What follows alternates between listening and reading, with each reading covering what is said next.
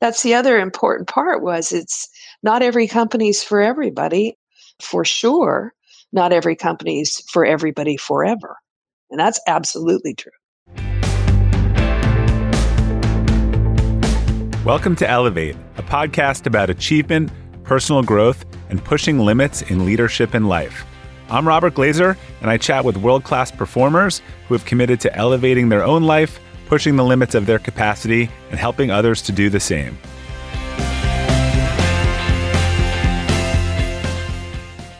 Welcome to the Elevate podcast. The quote for today is from Dan Pfeiffer, and it is, "If the person at the top of any organization does not reflect the values you want in the culture of that organization, it won't work." Our first guest today is someone I've wanted to talk to for years and who served as a virtual mentor for me through some of her groundbreaking ideas. Patty McCord is one of the world's leading experts on company culture. She was the chief talent officer at Netflix, where she developed a company culture that inspired many companies to adopt similar principles, including our company, Acceleration Partners. She also authored the now famous Netflix Culture Deck, which has been seen by millions and which Sheryl Sandberg called the most important document to ever come out of Silicon Valley, which is saying a lot.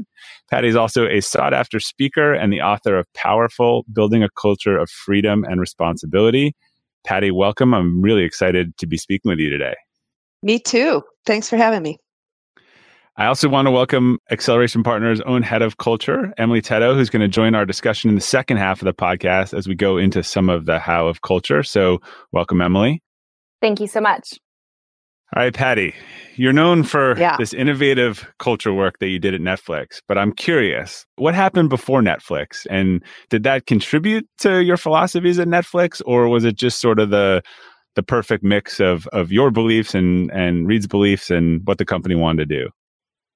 There's two important pre-Netflix parts that matter. One of them is my career in HR I started as a recruiter. And when you're a recruiter, then you don't really worry about a lot of things that a lot of HR people worry about. Like you don't worry about retention. You actually like when somebody leaves because that gives you a new job to hire for it, right? And you also find that there's always somebody else out there and there's always somebody better. So that's kind of how you think about work. The second thing is I was very, very traditional, and Reed and I worked together at another startup before Netflix where we grew through merger and acquisition. And what we did was we would take their employee handbook and our employee handbook and we would smash them together and just have more policies every time we did an acquisition. And by the time that company was over, I've got 20 something years under my belt probably. And I just was tired of it. I was just tired of doing things the way I just wasn't sure anything worked anymore, to be honest with you. And I worked a lot with engineers. And at that point, I had stopped speaking HR speak because I had to speak plainly to engineers or they wouldn't listen to me. And was there sort of a formative experience at Netflix where you said, hey, we got to do this differently? Well, we did. So Reed talked the story in my book of how Reed talked me into coming to Netflix. So he called me up in the middle of the night and I said, no, I don't want to do another startup with you. I'm consulting. My kids know my name. It's life is good. And I think DVDs in the mail is the dumbest idea anybody's ever had. And I know what you're asking me to do. Go call somebody that doesn't know what you're talking about. And he said, here's the opportunity. I said, talk me into it. Tell me why I should do this. And he said, let's make the company we always dreamed of. What if we're successful? And let's make a place where if we're successful, we still want to work there. And so I said, really? Well, how would you know if we did that? And he said, I want to walk in the door every day and solve these problems with these people. And he said, how about you? And I said, wouldn't it be cool if we were a great place to be from? Like if having Netflix on your resume was like a cool thing. And I didn't know at the time how profound my answer was.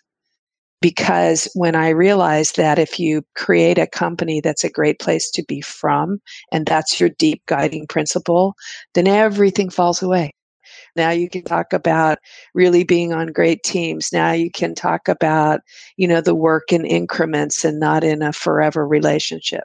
So that's part A. The part B is the way we decided to do it. So I said yes, right? And what we decided to do was to write things down. So there's a couple of things in introduction that are a little misleading that everybody introduces me as. One of them is that I'm the author of the Netflix culture deck. I'm not. Co-author, right? Well, I said to Reed one time, I'm like, how many hours do you think you and I have put into this document? And he goes, you and me? I mean, think about every manager, every director, every VP, every employee who's ever commented on us. I mean, it's hundreds of thousands of hours. So the Netflix culture deck took 10 years to write. I don't think many people know that. Yeah.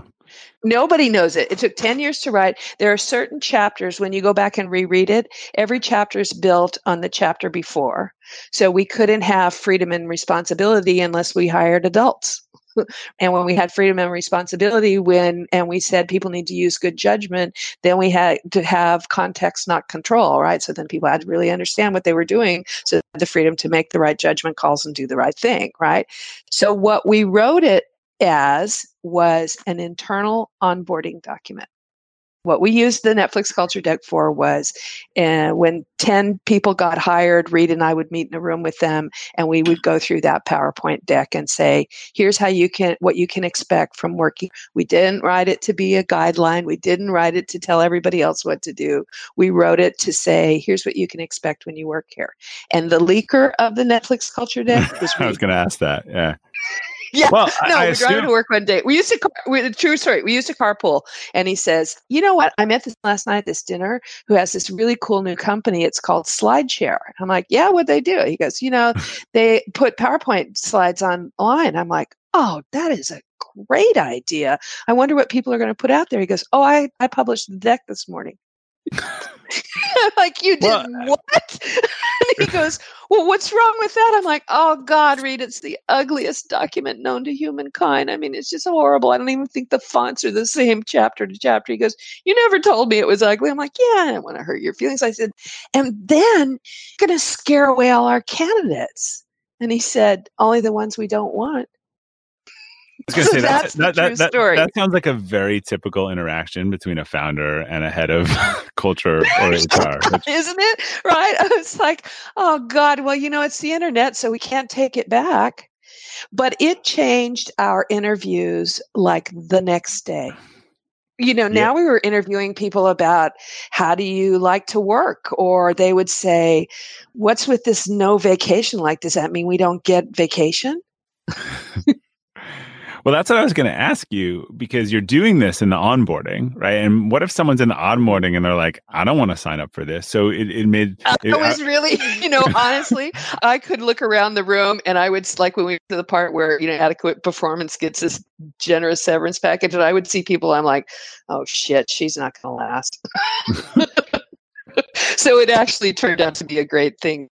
And the other thing was, if you would come in for an interview and I'd say, so what part of the network was interesting to you? And you'd say, oh, I didn't get time to read it. I would just say, thanks for coming.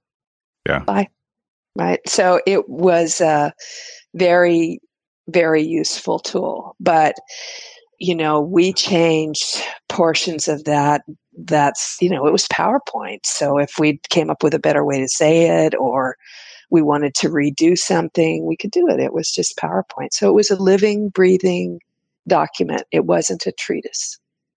People could send me an email and go, I think there's a better way to say slide 72. I'm like, God, you're right. That's better. I'll change it. And I would.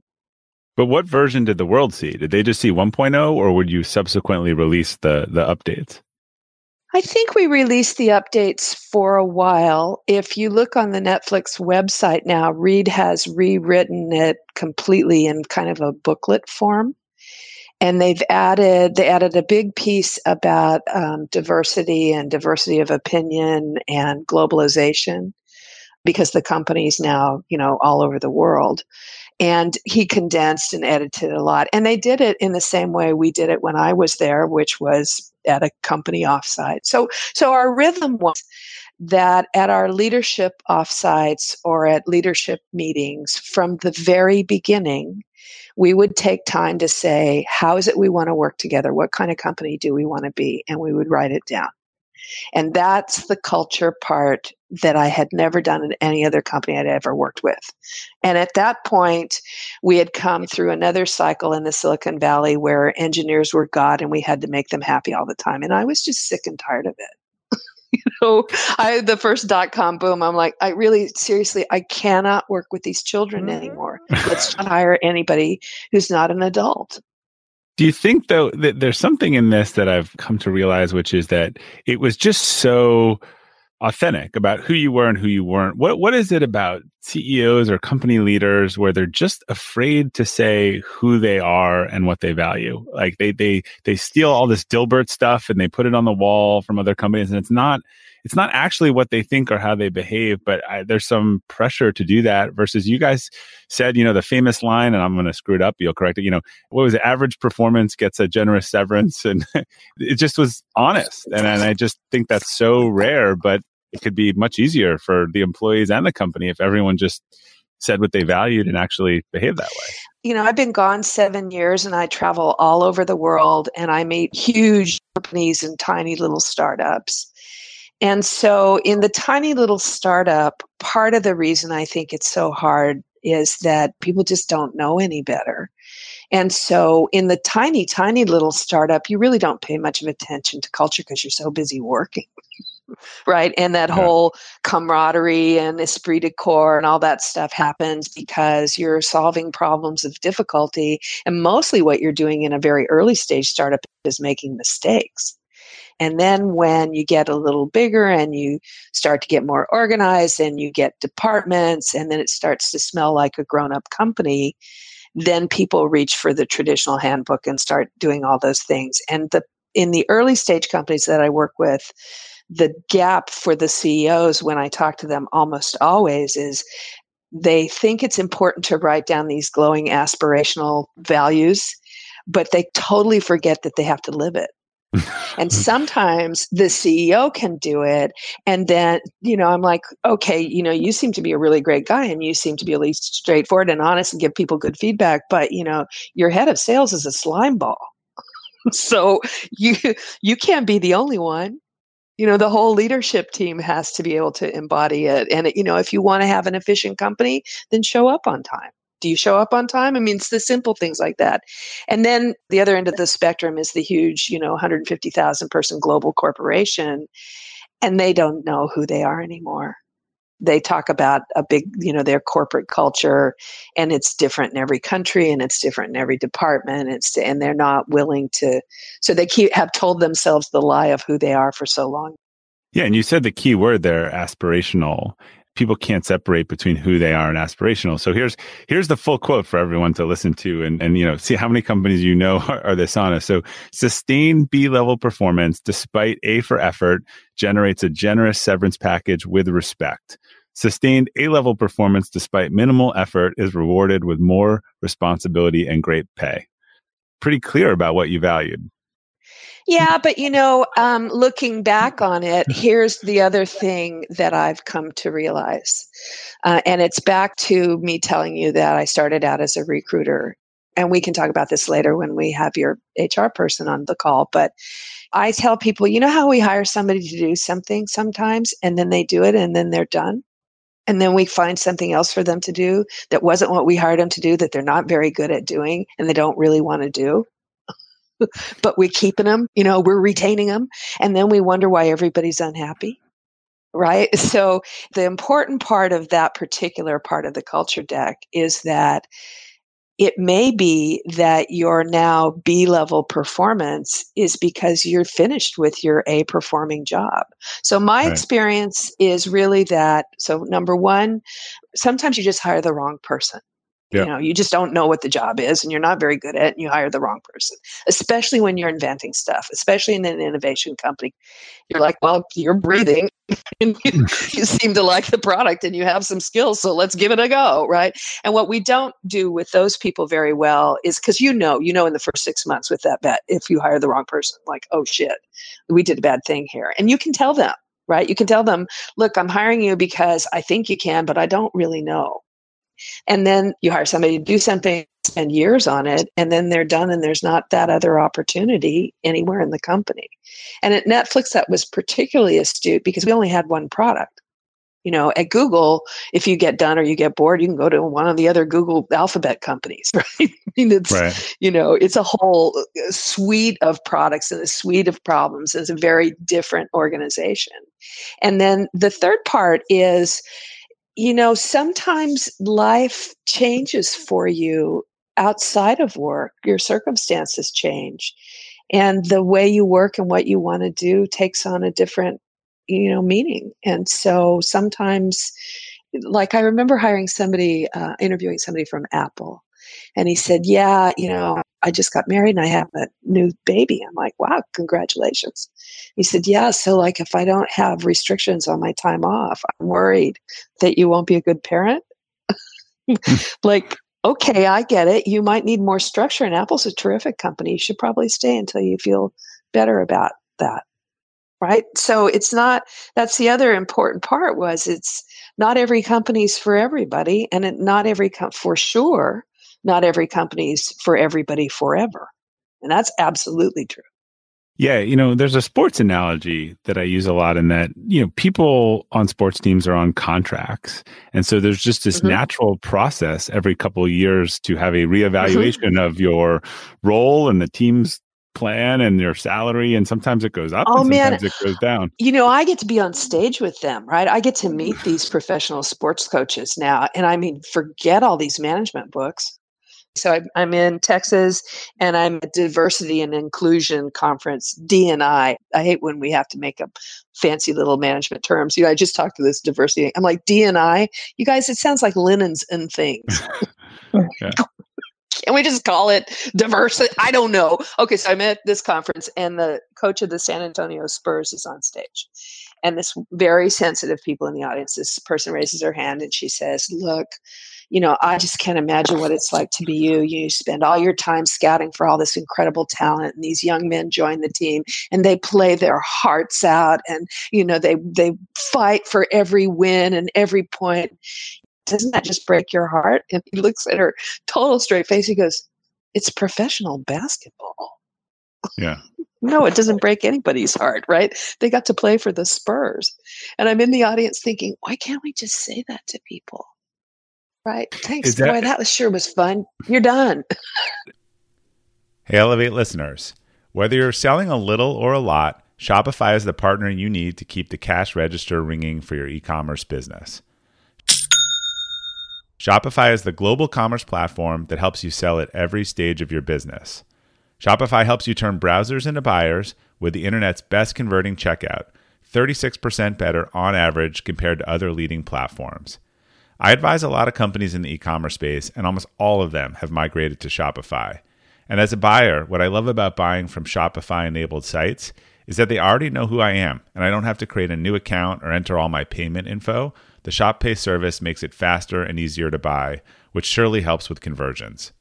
Shopify powers 10% of all e-commerce in the US, and Shopify's award-winning help is there to support your success every step of the way. Sign up for a $1 per month trial period at shopify.com/elevate, all lowercase. Go to shopify.com/elevate now to grow your business no matter what stage you're in. Shopify.com/elevate. Fast forward to the end of 2024 and think of your goals. What can you do right now to give yourself the best chance of succeeding? If you want to learn a new language, you absolutely should get Babbel.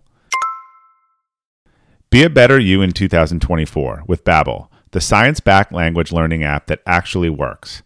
Don't pay hundreds of dollars for private tutors or waste hours on apps that don't really help you speak the language.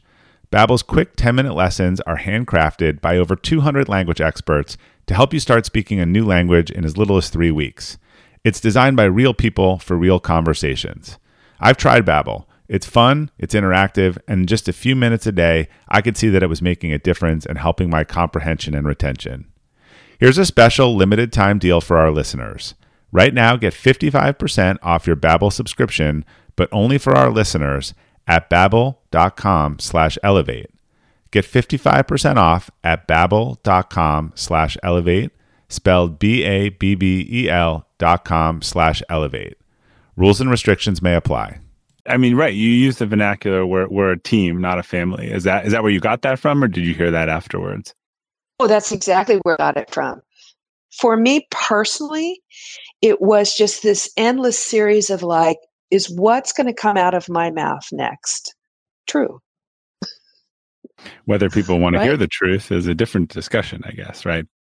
Yeah, my experience is that humans can hear anything if it's true.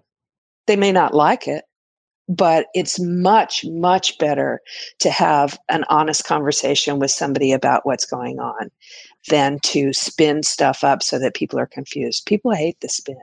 And the other thing I want to say is, so far we've been talking a lot about saying goodbye and negative experiences. And this is the stuff that people always want to talk to me about.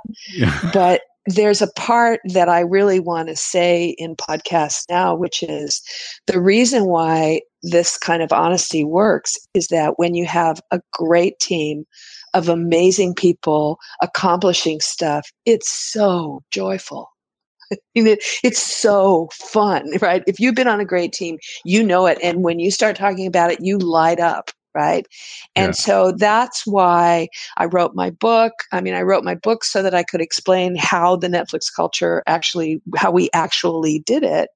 And I wanted to counteract what I was seeing after I left Netflix, which was this whole, shift in corporate culture means having happy employees because happy employees do better work. And so if craft beer makes them happy, then by God, you got to have craft beer. And my experience told me, look, most of the people I know, when you ask them, tell me about a time at work where you're really proud or you accomplished something or you went home and said to your pet, God, it was a great day at work. Always the story is something hard. Always, right? That's when you're like, yeah, we did it, right? We did it. So you can't make people happy with beer. I mean, you can. But if you want them to be truly happy at work, it's about accomplishing stuff that you can only do at work. That's the reason why you go to work with other people and get stuff done. Yeah, there were a couple of thinkers, authors who were formative in how we built our culture, and we'll get into some of your material that was really helpful for me. The other was Dan Pink in his book Drive, where he really talked about, Isn't it great?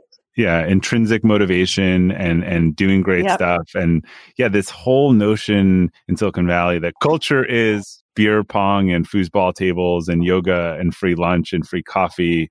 Those are perks. That's not culture. That's right. And those things are nice. And who doesn't love nice things? I mean, I walk into companies, I'm like, wow, I could live here. I get inspiration for furniture and stuff. I mean, who doesn't love nice things?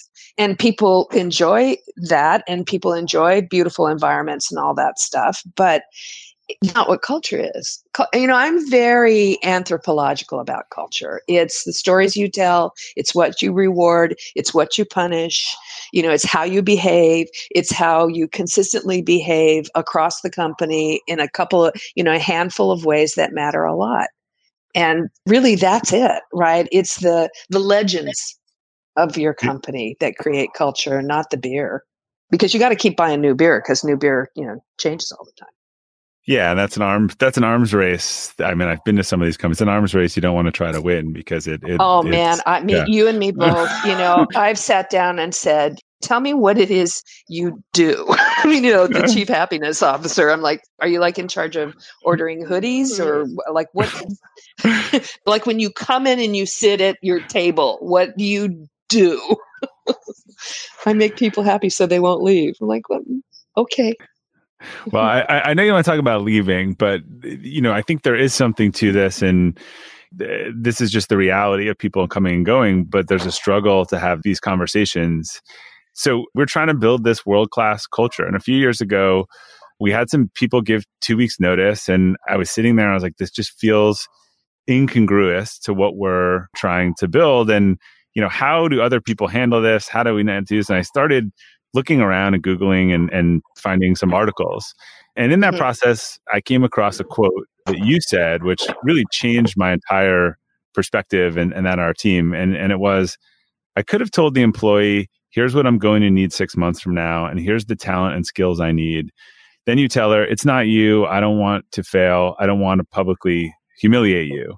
And those difficult conversations are handled with respect, and often the employee get paid time to find a new job.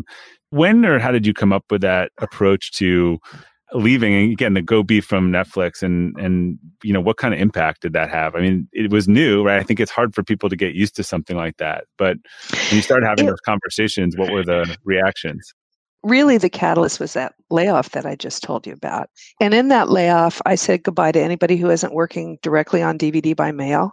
I said goodbye to all of middle management, because I couldn't have people whose job it was to approve or tell somebody else what to do, because they weren't doing anything. They were just managing other people's work. And I said goodbye to anybody who wasn't technically talented or wasn't really, into the mission. And about a year after that, we went public, and I looked around the company and I looked at my finance organization. I realized I had 25 people in that organization, and 2 of them had worked at a public company, right? We're going to IPO, right? And like, this is the wrong talent. This is the wrong team. And these are wonderful people, and I love them to death. But this is the wrong team. And I'm like, we can't be. So do I hire another 20 people who have the skills that we need and keep them? And then I realized, what I'm going to end up doing? Here's what in a traditional company I would do. I would say, okay, Miss Accounts Payable, Mr. Accounts Payable Clerk, you can't actually do the receivables senior level job that I need. So I'm going to take your job and I'm going to divide it in half. And so you can do what you're good at, and I'll hire somebody else to do the other half of your job. Now, if I do this across the organization, then I'm going to have to hire supervisors that tells them what to do, because they don't know what to do. Right. And then that supervisor's job isn't just to tell them what to do. So that supervisor is going to need a manager or director to tell them directionally where to go. And all of a sudden, I could imagine the org chart. Right? That giant triangle that just gets bigger and bigger and bigger at the bottom. And I realize, and then I'm building a whole organization where most of the people have to be told what to do. Right. And what I could do instead was just say, I love you, kiss you on the cheek, and go, love you, love you, love you, love you. And I know that you want to be a CFO someday, but you're an accounts payable clerk. So that's going to take a while. And we're not going to have time. And so the thing that you mentioned that is my methodology about thinking about where people are going to go and what they're going to do is the thing to do very well, put a time on it. That's why I use 6 months. In 6 months, what's it going to look like? You can kind of see your way 6 months out. You cannot see your way 10 years out. And what we tend to do with people is we say, someday you could do this. Right? You have the conversation with the employee. Yeah, someday you could do that. And in my mind, I'm thinking 5 years. And your mind is like, you mean next month? We don't ever, we don't ever do that. And when you have those conversations, then you can say, so here's the deal. In 6 months, we're going to need a whole different team. And it's not that you're not good at what you do. It's actually, we're not going to need anybody to do what you do anymore. So let's talk about how we're going to work that out. And then instead of the ridiculous, horrible, meaningless, evil performance improvement plan. How do you really feel about that? Which, let's take this situation. You built something, you're done with it. You're a great guy. I don't really need you to build it anymore. I need you to maintain it. You don't want to maintain it. So I'm going to put you on a performance improvement plan. Your issue is not performance. It doesn't have anything to do with performing. You're an A player. You're just in the wrong job. Right? So what I did was I said, instead of doing that, instead of putting you on a 90-day performance improvement plan, why don't I tell you 6 months before so that we can figure out what we're going to do, or as soon as I know that you're not going to work out, and then I'm just going to, instead of putting you on a 90-day plan, I'll just pay you 3 months of pay. Right. And that's how I came up with the amount for my severance. It was like, well, why don't we just not do that? Why don't we just not have that in writing conversation weekly where I basically humiliate you and try and prove that you're incompetent on paper because I'm worried that you're going to sue me. And this is the conversation I have with people all the time. You know who sues these? People who hate you. You know why they hate you? Because you put them on a performance improvement plan and tortured them for 90 days. I have said this a lot, and I've gotten arguments about people that that HR and legal people have sort of trained people to do a performance improvement plan for CYA. How do we change the way that both employees and companies talk about transitions that can make this idea of employment is not for life more understood? First of all, we need to be honest that it hasn't been true for decades, right? I mean, I do 1,500 CEOs in the room, and I say, raise your hand if you're in the job that you had when you graduated from college. Like 0 hands go up. I'm like, raise your hand if you measure retention. 1,500 hands go up. I'm like, that doesn't seem weird to you? Like, let's talk about the basic premise of work that is a total lie, right? So there's not only that, but there's also the fact we're living longer, we're going to work longer. There's so many different ways to work now. So the idea of I'm going to join a firm and it's going to take care of my career for the next 30 years is like not only not going to happen, period, end of story, but it's also not how you have to work. Right?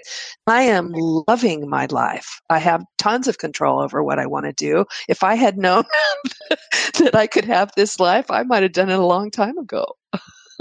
So we've first got to just all of us, say to ourselves honestly, okay, this is not only kind of not the way things are working, it's a lie. Yeah. Right?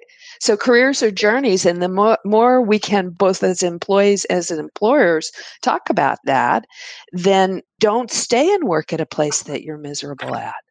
That's your job. And I can't tell you how many times I sat down and talked to an unhappy person and said, I think you should work somewhere else, don't you? You don't like your new boss. You don't like the work that you're doing. This is kind of silly.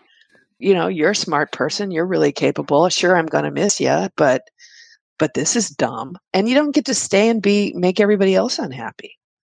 I'm from Texas, my mama says. Honey, misery loves company.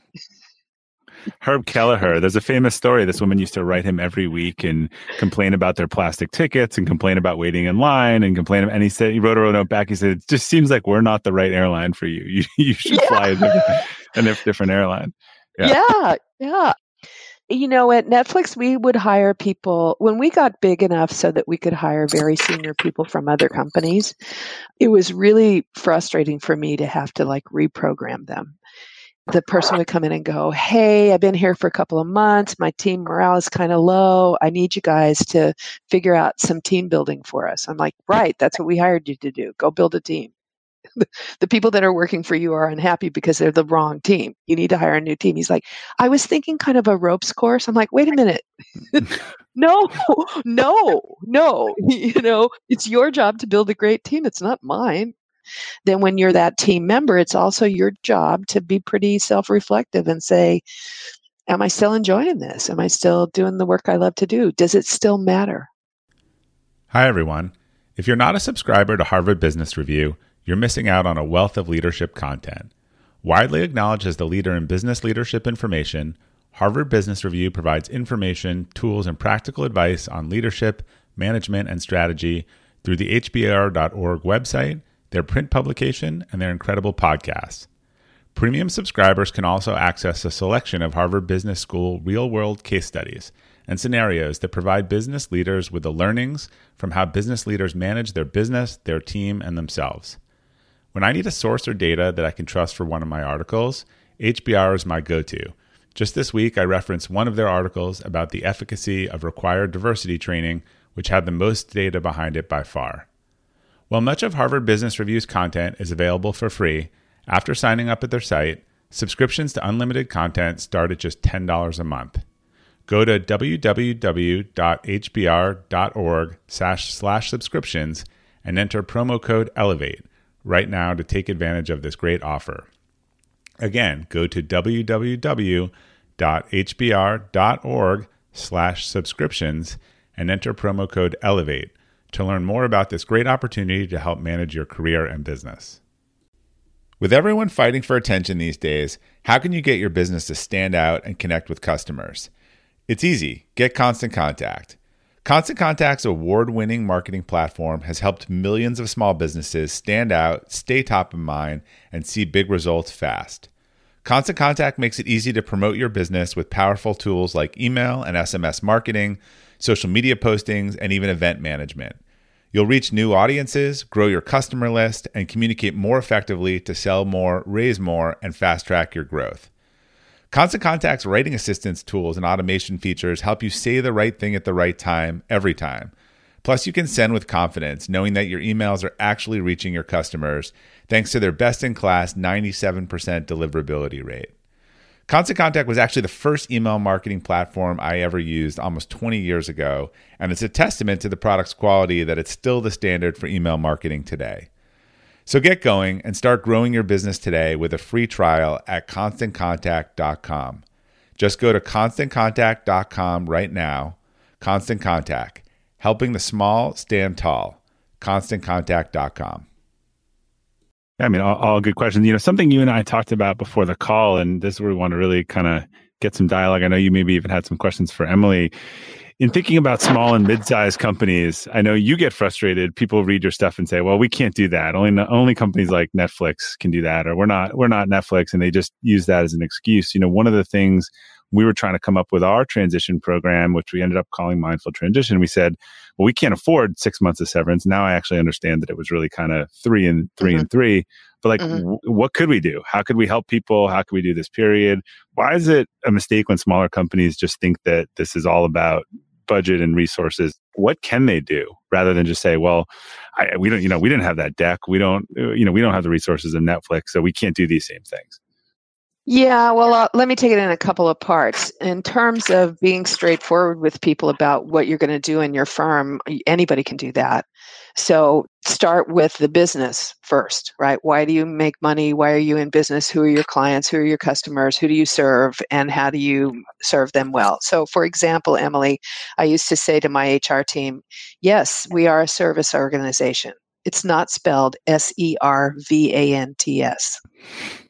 The people that we serve don't work here, right? The people that we serve are your mom or your mail carrier or the person at the grocery home and watches Netflix. So our job is to make sure that we do everything we can within our area of expertise to make sure that those teams create terrific products that serve the customer. So the first thing to do is pay tons of attention to the business. And the most important training I would do for any company, no matter how small or how large, is teach everybody in the company how to read a P&L.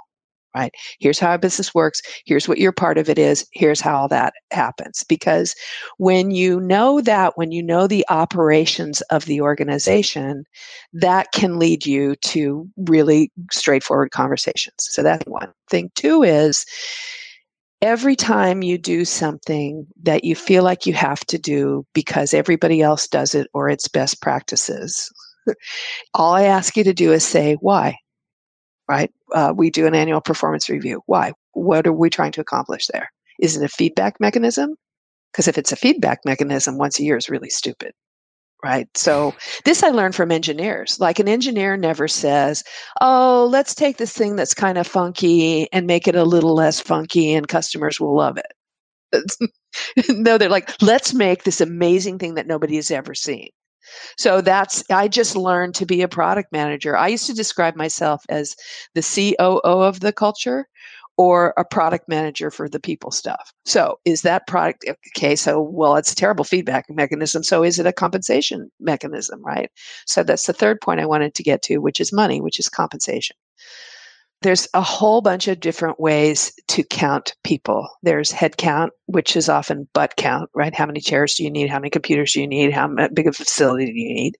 Then there's the number of open positions that you want to fill. And usually you do that bottoms up by saying, in 6 months, we're going to need this many people to do this kind of stuff. And then there's the salary, right? What your salary pool is. When you roll it all up together, that's how much money you're going to pay for comp. But, you can afford a lot of things by not having some things. So if you keep the person who's okay, but they don't really like it, but you don't want them to go because you don't want to have a lot of turnover and you like them as a person and they're fine, right? So it's all a finite pool of money. That's what I used to tell people. I'm like, I'm not going to go to the money tree and get some more because you need some more. We're going to move it around from some other part of the organization. So what we tried to value in terms of compensation was predictability. Did we accurately estimate what we would be spending and then allow tons of flexibility? So you can hire the person at $300K by either A, saying goodbye to two 150s or not hiring four 150s. You know what I'm saying? You just have to apply the math. And the problem with traditional compensation is that it doesn't reflect what the real dynamics are of hiring people in the workforce, which is market-based. Right. Right? You're worth what somebody else will pay you. That's what you're worth.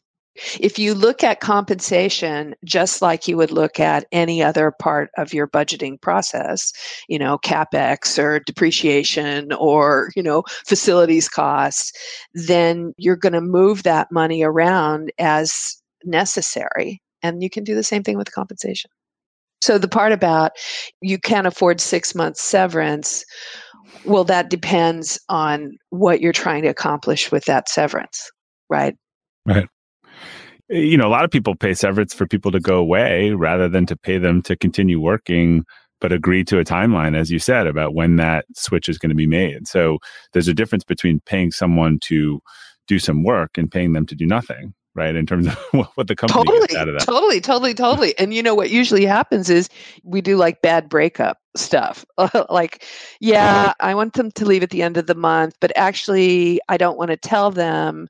So while I'm busy recruiting for somebody, I want them to stay, but I want to tell them that I want them to go, but I want to have a 4-month transition. I'm like, okay, we're transitioning this person for 4 months who's unreliable, and it makes you crazy because they never do anything on time. What makes you think they're going to suddenly be reliable for the next 4 months? Like, really? So, it's about applying clean logic to situations that aren't often very logical because we're talking about people here.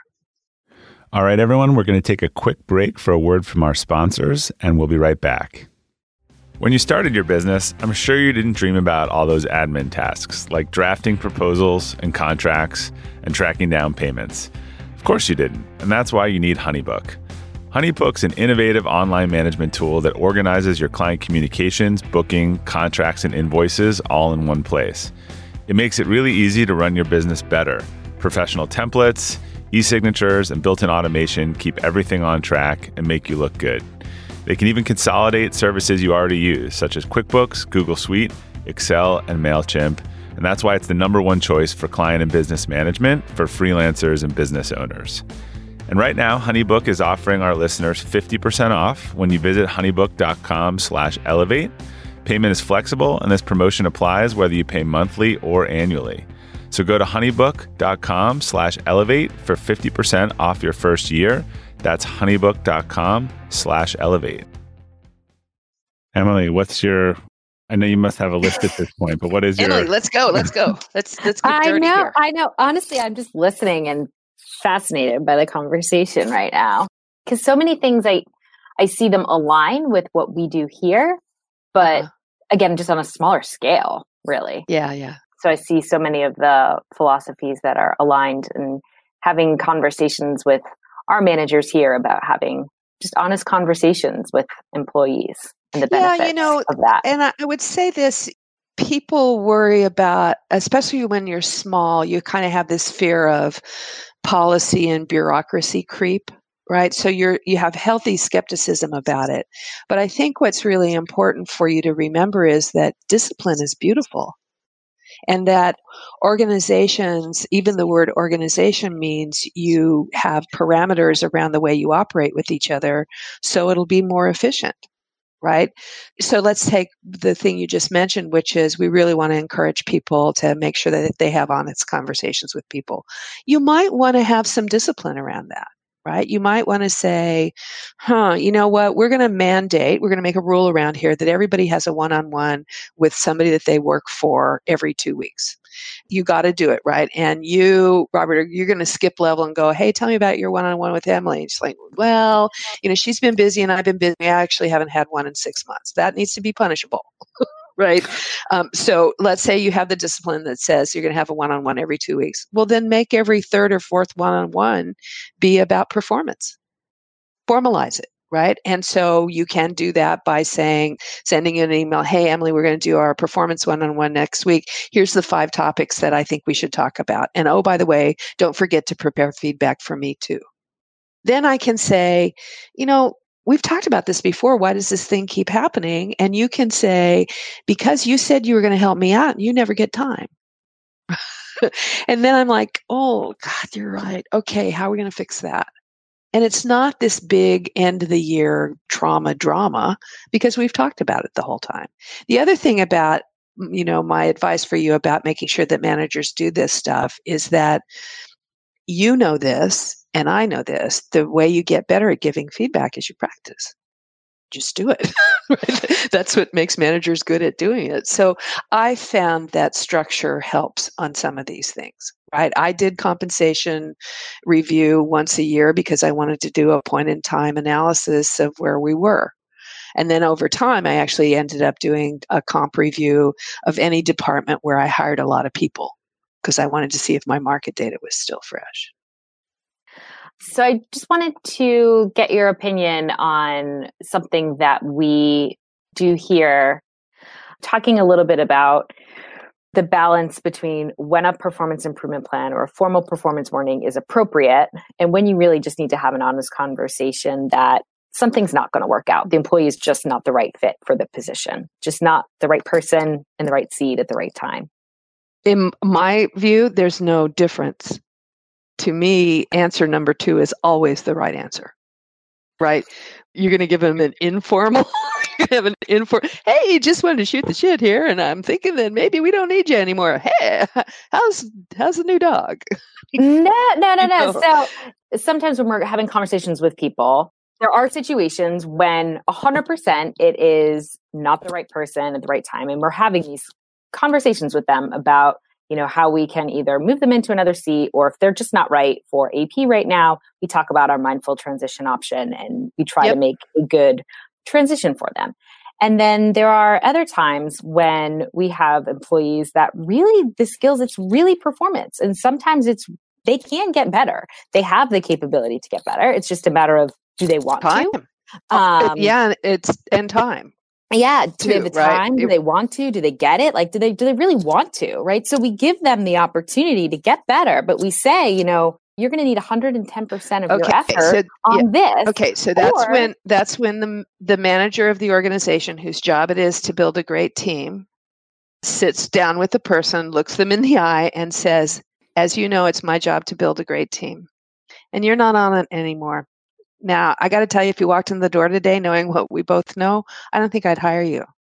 So that means it's over, right? So the first part of the conversation is thank you. Thank you for the work that you've done. Thank you for everything. We wouldn't be here today without you, because those things are true. And when you don't feel like saying thank you, it's because you should have had this conversation a long time ago. Right. Back when you still liked them. So I guess right? I'm trying to go like earlier, right? Exactly what you're saying. Like we should have this conversation earlier. So early, like we're having the conversation earlier, like not getting to that point where you're actually giving the person, like you have some time. Like there is some time, there is a window. We want to see some improvement. You can't possibly do this, but if you don't want to do that, that is cool too. We are good with that. We respect you as a person. And we also want to give you this option to transition. So you can either put 110% into over the next 60 days, go and getting better, or we can do 110% and we're going to help you go look for something else. And we can have conversations along the way. It's not an absolute, right? But like really just giving people options so that when they get to that point of, oh gosh, this is bad, they don't feel like they're stuck in a hole, that they actually have an option. That makes a ton of sense to me if it's true. That sounds terrific. That sounds like exactly what you should be doing, is not the right person anymore. That's the part is you and the hiring manager have to sit down, look at each other and go, do you really mean if they give 110 and be successful? Are you sure? Because you have to decide, manager. It's your team, right? So the problem for me with doing that that particular conversation when you already know that the answer is it's not going to work out is it feels really disingenuous. And it feels like you're just not taking the responsibility to go, this isn't going to work. So, Yeah. I mean, if you truly believe it, then that's a perfectly wonderful thing to do. And then everybody gets a chance to try it out, right? And the other thing is, if you say, we're going to give it a couple of months to do this 110%, you can do it transition. And 3 weeks from now, we're like, no. And the other thing I would say to you is, you're going to want to learn from who does it well and who doesn't do it well. So here was my secret for passing along the Netflix culture. This is my HR secret, I'll tell you. When I would work through with a hiring manager, finally saying goodbye to somebody that we knew, blah, blah, blah, blah, and we go through all of that. And the person gets better at it over time. When I would get a new manager, they would come in and say, there's somebody on my team that I'm concerned about, and I'm not sure if they're going to work out. I would say, go talk to Kevin and have them learn from each other, because I don't need to be the answer of all of these questions. And so what you want is you want your management team, as you grow, to collectively create the muscle around having good conversations with people and to see it, right? This is like the top of the management team should be able to demonstrate this kind of behavior all the time. And so that's for you, Emily. It's about, making sure that you coach them and making sure that they have the right scripts and the right dialogues, and that when the hiring manager and the manager comes in and says, oh yeah, I had this conversation, everything went great, that you follow up with the employee and go, tell me about the conversation you just had. You didn't have it. Okay. When you're hiring for your small business, you want to find quality professionals that are right for the role. That's why you have to check out LinkedIn Jobs. LinkedIn Jobs has the tools to help define the right professionals for your team faster and for free. Any candidate who's looking for a job is going to be on LinkedIn. And LinkedIn isn't just another job board. It's a vast network of more than 1 billion professionals, and many like myself use it every day, which also makes it the best place to hire. LinkedIn gives you access to professionals you can't find anywhere else while making the process easy and intuitive. Hiring is easy when you have that many quality candidates. So easy, in fact, that 86% of small businesses get a qualified candidate within 24 hours. Small businesses are wearing so many hats and might not have the time or resources to hire. That's why 2.5 million small businesses use LinkedIn for hiring. Post your job for free today at linkedin.com/practical. That's linkedin.com/practical to post your job for free. Terms and conditions apply. Yeah. And Patty, new managers. I mean, it's one thing for seasoned managers, but when you're growing quickly, this is not something that probably new managers are used to. How do you accelerate that process and get them to trust their gut? Because I think new managers want to give people a lot of chances. Yeah. So here's I'll give you a couple of my secrets. I say, so have you figured out how this conversation is going to go? Yep, I have. I have it written down right here. I'm like, okay, well, there's 27 bullet points, and that's too many. You don't need to break up with this person by telling them every personal flaw they've had since childhood, right? We don't have to hate them to break up. So I would coach them and say, how about this? How about this? And I usually would say to people, the conversation that you have, you want to be able to have that person have that conversation with their grandmother, right? Wow, my boss called me in today and they don't need me anymore. Here's the reason why. And it has to make sense. So that's thing one. Thing two is, how we imagine those conversations in our head and we sound so good. Like, when you're laying in bed at 2 a.m, you're like, oh man, I'm going to be so good at this. So here's my really, really true secret, very special hint. Write down what you're going to say.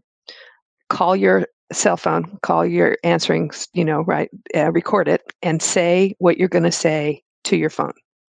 Just say it. And most of the time, just having the words come out of your mouth is like, oh man, that sounds really stupid. Right? It's just, how it is when you do public speaking, for example, right? You think you're practicing in your head and you don't need to practice out loud until you practice, and that just didn't go well. Okay, so record it.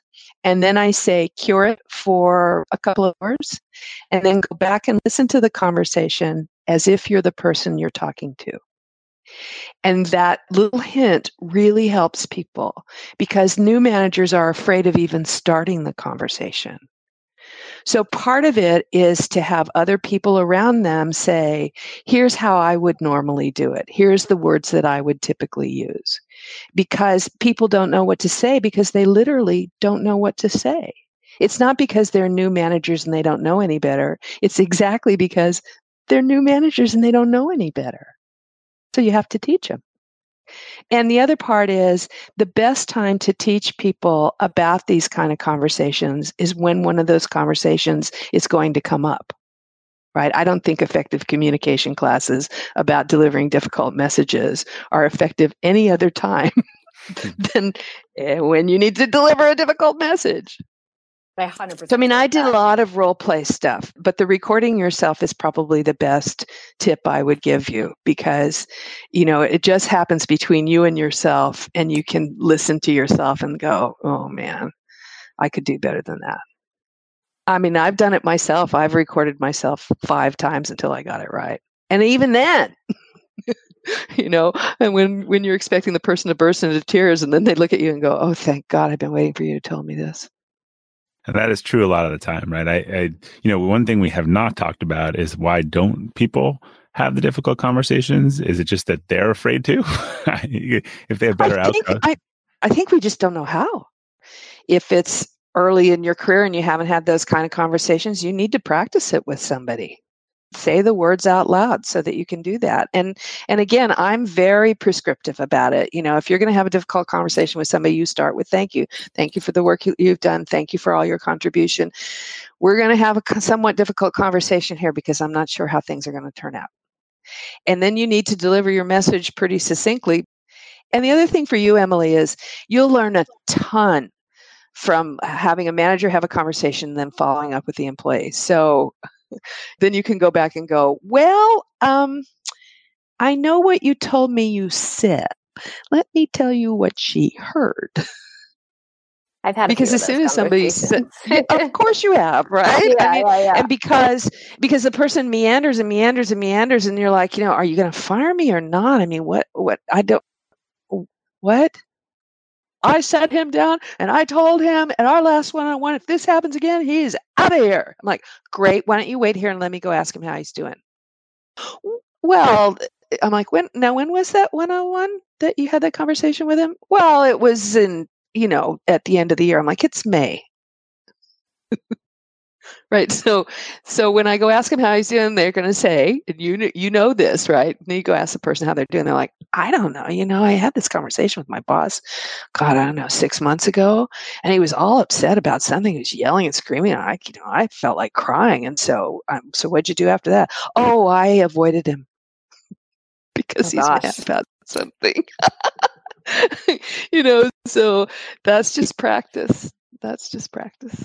And getting managers together in a group. The other thing that I found super effective is that people learn from each other. Because when I coach somebody, that's super helpful because somebody else can go, that sounds more like something I would say. And the other thing I always tell people is no one ever, I should have waited a year before I said goodbye to that person, said no one ever. I should have given it another year. Nah. But on the other hand, I have also, I'm sure as you have seen, somebody in the wrong job with the wrong boss, and I've switched it up and they've done incredibly well somewhere else. Absolutely. 100%. All right. So last question. This will be a quick one. Patty, how do people get a hold of you? You can go to my website, pattymccord.com, and that's the best way to reach me. All right. That's easy. So Patty, thank you so much for joining us. Your work's had an enormous impact on the way we built our culture at Acceleration Partners. And I'm grateful to you and your vision and for a lot of that virtual mentorship over the years. Now let's keep it up, okay? All right. To our listeners, thanks for tuning into the Elevate podcast. Until next time, keep elevating.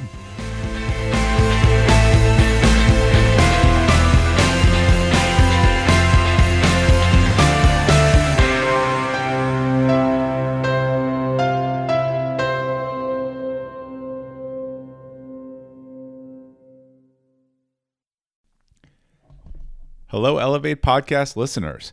I wanted to let you know about my friend Darius and his amazing show, The Greatness Machine. The Greatness Machine is one of the top-ranked educational and business podcasts in the country, recently ranking top 5 in the entrepreneurial category on iTunes. Here's why I love Darius and The Greatness Machine. It really comes down to a few things. The Greatness Machine has amazing guests from the likes of sports icon Gabby Reese, worldwide news sensation Amanda Knox, FBI hostage negotiator Chris Voss, and Tiny Habits expert and author BJ Fogg, to NHL Hall of Famer Chris Pronger, and hundreds more. Darius keeps it real. I always learn something new, and I have a few laughs. And he always also asks great questions and is a really entertaining and engaging host. The Greatness Machine is where you get to be a fly on the wall and listen to Darius and his amazing group of guests talk about how they got to where they are today and hear stories of people who have lived their passions to create greatness in the world and doing so despite the odds. So if you want to be entertained while learning from some of the greatest and most accomplished people in the world, this is definitely a show for you to check out. Subscribe to The Greatness Machine today on Apple Podcasts or your favorite podcast platform. This episode is brought to you by the Yap Media Podcast Network.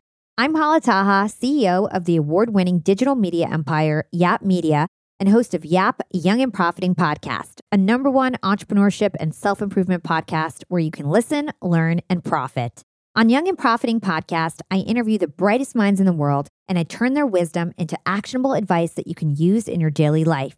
Each week, we dive into a new topic like the art of side hustles, how to level up your influence and persuasion, and goal setting. I interview A-list guests on Young and Profiting. I've got the best guests, like the world's #1 negotiation expert, Chris Voss, Shark Damon John, serial entrepreneurs Alex and Layla Hermosi, and even movie stars like Matthew McConaughey. There's absolutely no fluff on my podcast, and that's on purpose. Every episode is jam-packed with advice that's going to push your life forward. I do my research, I get straight to the point, and I take things really seriously, which is why I'm known as the podcast princess and how I became one of the top podcasters in the world in less than 5 years. Young and Profiting Podcast is for all ages. Don't let the name fool you. It's an advanced show. As long as you want to learn and level up, you will be forever young. So join Podcast Royalty and subscribe to Young and Profiting Podcast, or YAP, like it's often called by my YAP fam, on Apple, Spotify, CastBox, or wherever you listen to your podcasts.